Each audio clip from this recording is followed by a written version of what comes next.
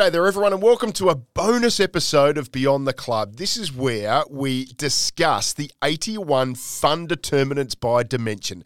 So what we're saying there, Amanda Vicek has come up with 81 things that are fun for people to be involved in, whether it's training or games, and we just try and give you some practical examples of what they are. I'm Ben Hook. I'm joined by Dr. Sam Elliott. Sam, g'day. G'day, Hookie. How are you? Yeah, mate, really well. Amanda Vicek, just very quickly give us an overview of this work. Yeah, again, this is a really great paper, highly cited. It's basically a fun mapping exercise with children to determine what makes sport fun. And what she's come up with, up to 81, at its broadest level, 81 determinants of what we can do in sport as coaches and clubs to make sport more fun, more enjoyable for kids.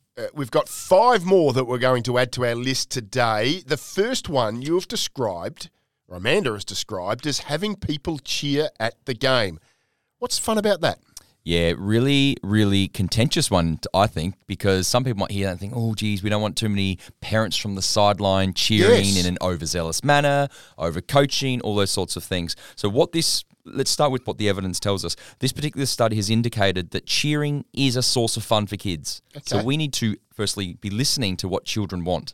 Children do identify that cheering from the sideline is a source of fun. Where that becomes problematic is when we start to see the emergence of other things that happen from the sideline as well. Maybe some abusive behaviour, some overcoaching, some overzealous types of sideline involvement. And what we tend to see in sport is that clubs and organisations have this zero tolerance sort of approach. It's like, you know what?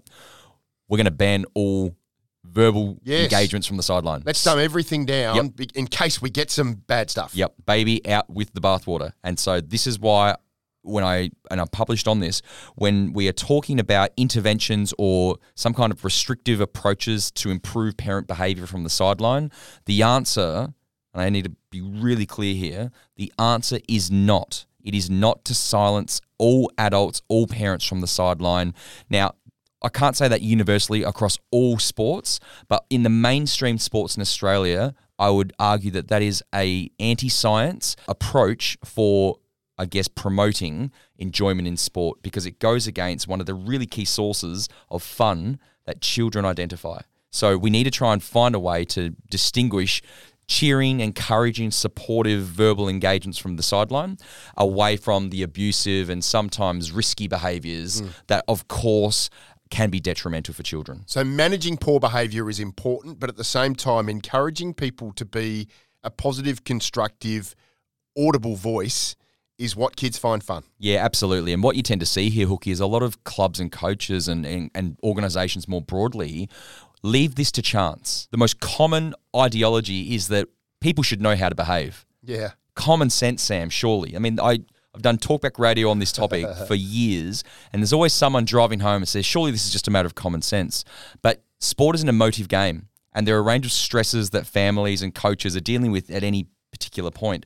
So it's about equipping families, about equipping all of the people that might cheer from the sideline with the type of informational support and maybe even some training to be able to distinguish how and when they might need to manage their emotions during competition. Yeah. I'm a big believer that managing emotions shouldn't be as hard as what we make it out to be. The one thing I hate is, I couldn't help it. Yeah, you can help it, just don't do it. Point number 2. Playing against an evenly matched team. Now, I remember my junior sporting days. I used to love flogging teams by 20 goals in footy or a couple of hundred runs in cricket, but that's not what the determinant of fun is. Kids like to be involved in tight matches. If you were to say across a 20-game season, would you rather play in 20 games where you're going to win comfortably every single time, or you can have a season of evenly matched teams where you may win, you may lose, but you are evenly matched? Some people have a bit of anxiety and think, you know what, the way in which I'm going to avoid this situation of potential threat is to take the guaranteed win, to take the easy road. Okay, So some people are naturally inclined to seek out those types of opportunities. But again, what does this particular research tell us? Evenly matched teams are they're a vital source of fun. And let me explain why. What they are really saying in the literature is, how do we match challenge with children's skill level? Okay, and if you do that, in the research we call this a zone of proximal development. You might have heard it in sport, where you might find yourself in a state of flow. You might find yourself in the moment. You're almost seeing things as they happen, even before they happen. You're at your best point of athletic development when you are at a point of proximal development, which is right on the periphery of your capability as an individual. Well, these children enjoy evenly matched teams, and the reason why it's enjoyable is because their challenge of another evenly matched team meets their skill or their capability. And so it becomes a bit of an unknown. You really are, in those instances, challenging yourself in an authentic way. Why this matters? Well, the research tells us that kids will be more competent at their sport. They will be more confident, so a high level of self-belief. And those are closely tied, especially confidence, are closely tied to developing resilience. So you can cut this in a number of ways, but if you want resilient young kids, tighten up the margins of competition. If I'm engineering a league, I want children to be at a proximate level of ability. They don't need to all be on a perfectly even playing field. There can be different levels of ability, but you don't want those margins to be too extreme. And I guess that and we've probably talked about it before, that winning is actually a determinant of fun. And I guess it can be quite demoralising for kids who are forever on the end of significant losses as well. That can be a real detractor of fun. Absolutely. What happens if you're playing cricket and you lose by 3 runs? Yeah, you're disappointed, but it's a thrill, isn't it? It's a thrill, but the next time you go and play them, there's still a self-belief that, hey, we might be 0-1 against this team. The Bedford Park Bullfrogs may be 0-1 against the Adelaide Airport Ants, but if the margins were close enough that you're still within an arm's reach, there's still a level of self-belief that you can get the job done next time. Yeah. Okay, yeah. so it's really important that evenly matched teams, we call this competition engineering. And if you can engineer a little bit more of an even competition, then children ultimately are going to be more confident, more competent, and especially with confidence, it's a key ingredient for developing resilience. Nice. Point number 3, being around your friends. Self-explanatory, or is there a bit more to it than that? Look, it is self-explanatory, but I'll just add a couple of layers to this. Nice. Why does it matter? Well, you could be in a really strong relationship with your family unit, maybe with your coach. So what is it about your teammates in sport that is so fun, so enjoyable? Why is it ultimately so important? Number 1, it validates emotion.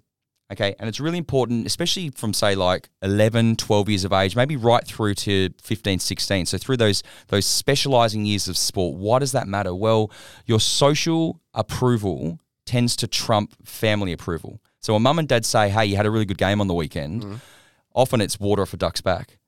But when you hear that from your peers, it's like, you know what, Hookie, I just want to say, mate, like, you know, I know have a bit of banter, but you played an outstanding game on the weekend. Yeah. It means more at I think you still get that kind of feedback. But this is a critical time point of a child's development. Social validation is actually a really, really important marker of shaping identity and of, I guess, self-esteem and those kind of things. So really important to validate emotions. But the other thing that we know is that if you can develop really strong friendships through sport, you're a better communicator. You're more likely to have greater civic responsibility, more likely to be a volunteer later on. So maximizing opportunities to develop friendships through sport, yes, is fun, but it also has strong benefits for their life. Love it. Great. Let's move on to point number 4, going out to eat as a team. I've got to say, I do remember, even if it was just something like the trip to McDonald's as a small group after a sports match, they were great memories.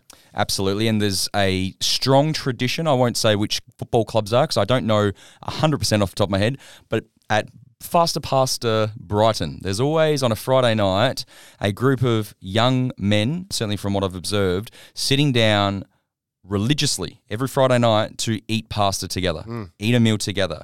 And you can see, at least in your mind, why that might be logical and that might build culture and those kind of things. But what it really does in the literature, how we explain that, is that it's an example of close proximity. The closer you spend, the more time you spend with something, the Big Brother house. How do you take a group of 24 individuals and suddenly, in a very, very short period of time, they become friends? How does that happen? It doesn't just happen overnight. No. You may actually not like a lot of the things about another person you just met, but over sustained periods of time, close proximity increases team cohesion. So that's the reason why these additional opportunities to share a meal together are crucially important, because you don't sit there and just eat your meal and say nothing. There's usually conversation happening around the table. It also enhances what we might understand as a sense of belonging. And so, well, why does belonging matter? Well, it's associated with improved problem solving, which in sport is a pretty good skill.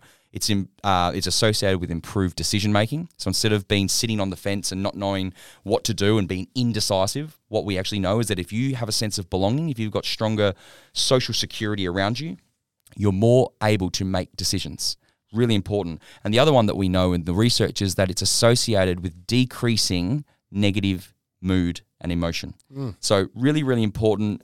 Team unity or team cohesion comes from close proximity, and close proximity, I should say, comes from, in this example, spending time together, maybe a ritual such as eating a meal before the game or even after the game. That's a really interesting one. I was even thinking that it might just break down the hierarchy of a sports team that little bit. I mean, if you and I are both playing for Bedford Park and you're the gun player and I'm just one of the bit part players, but once the group of us are sitting down having a meal together, we're all ordering from the same menu, we're on the same plane, we're on the same level. And I just wonder if that has maybe subconsciously just a bit of an appreciation for people who maybe feel like when they're a part of the team, they're not the guy, but everyone's on the same level when you get into those sorts of environments. Absolutely, because the marker of eating a meal together is measured by, well, do you turn up? Do you eat? Can you talk to someone? Yeah. Different to on the field where you might be marked in a hierarchy of most goals, best player, those kind of things. So it's a different type of measure, and it's one that really does, I guess, promote those feelings of belonging and connectedness. And it's just one obvious thing that someone who's a coach or a manager of a team can say, hey, we could incorporate that into our monthly plan. So we've got maybe a 7-month season together. 7 times, let's just find an opportunity to go out and have a meal together. That's a fantastic little idea. Last one, wearing a special cool uniform, and I love this. Tell us a bit about that. Okay, so this is an easy one, and it probably relates to the broader concept of team concept. But we know, of course, in the research that in order to maximize your commitment, not just to sport, but to any task, your work, your relationships, what you ultimately need to endeavor to develop is both an individual and a collective identity. Now, it's a topic of conversation right now because, should we look at Ben as a middle-aged man or as Ben? And so there's conversations whether your individual identity should trump or come second to collective identity. I don't want to get into that conversation, but I do want to highlight the research indicates that both individual and collective identity matter. They matter because they fundamentally equate to your engagement and your commitment to task.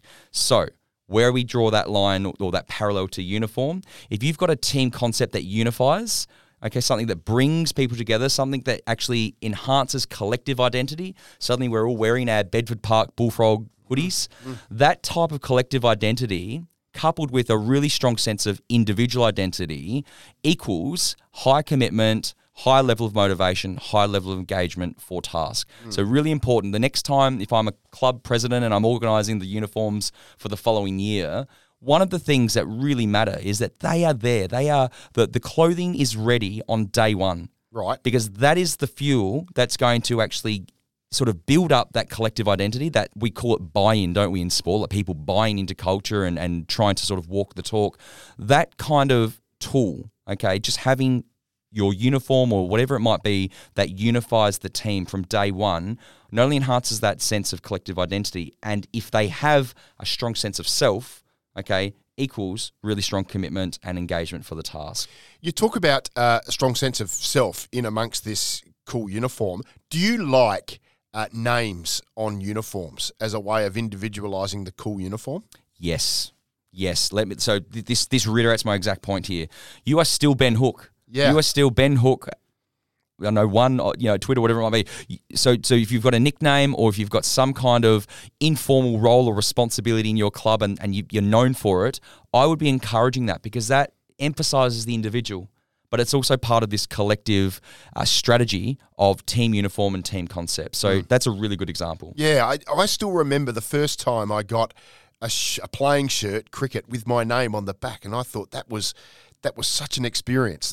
And you can do that so easily now with the way that uniform manufacturers can come up with these sorts of things. So it's something that you can incorporate. Absolutely. And uniforms are not the only way, but this is just one example of that. So really start to think about if you're listening out there, the clubs, the presidents, the coaches, whoever's in charge of these types of decisions inside the club, especially an engagement strategy with young kids, what is your unifying strategy? What is your thing that builds collective identity, we rather than I?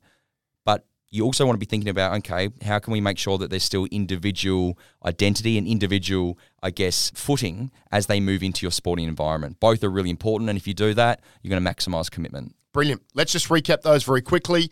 Point number 1, having people cheer at your game.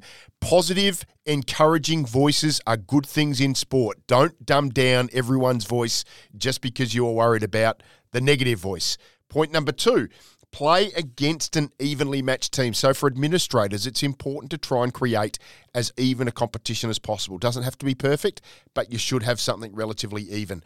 Point number 3, being around your friends. That's pretty obvious, isn't it? But just having the opportunity to share these experiences with those around you does increase your own sense of belonging. Yeah, validation from your peers, most important thing as part of child development. Yeah, it's a really good idea.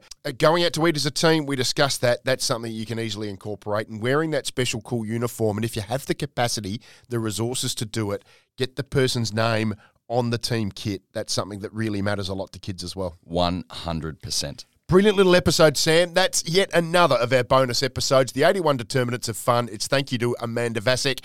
You've been listening to Sam Elliott and Ben Hook, and this is a bonus episode of Beyond the Club. We'll see you soon.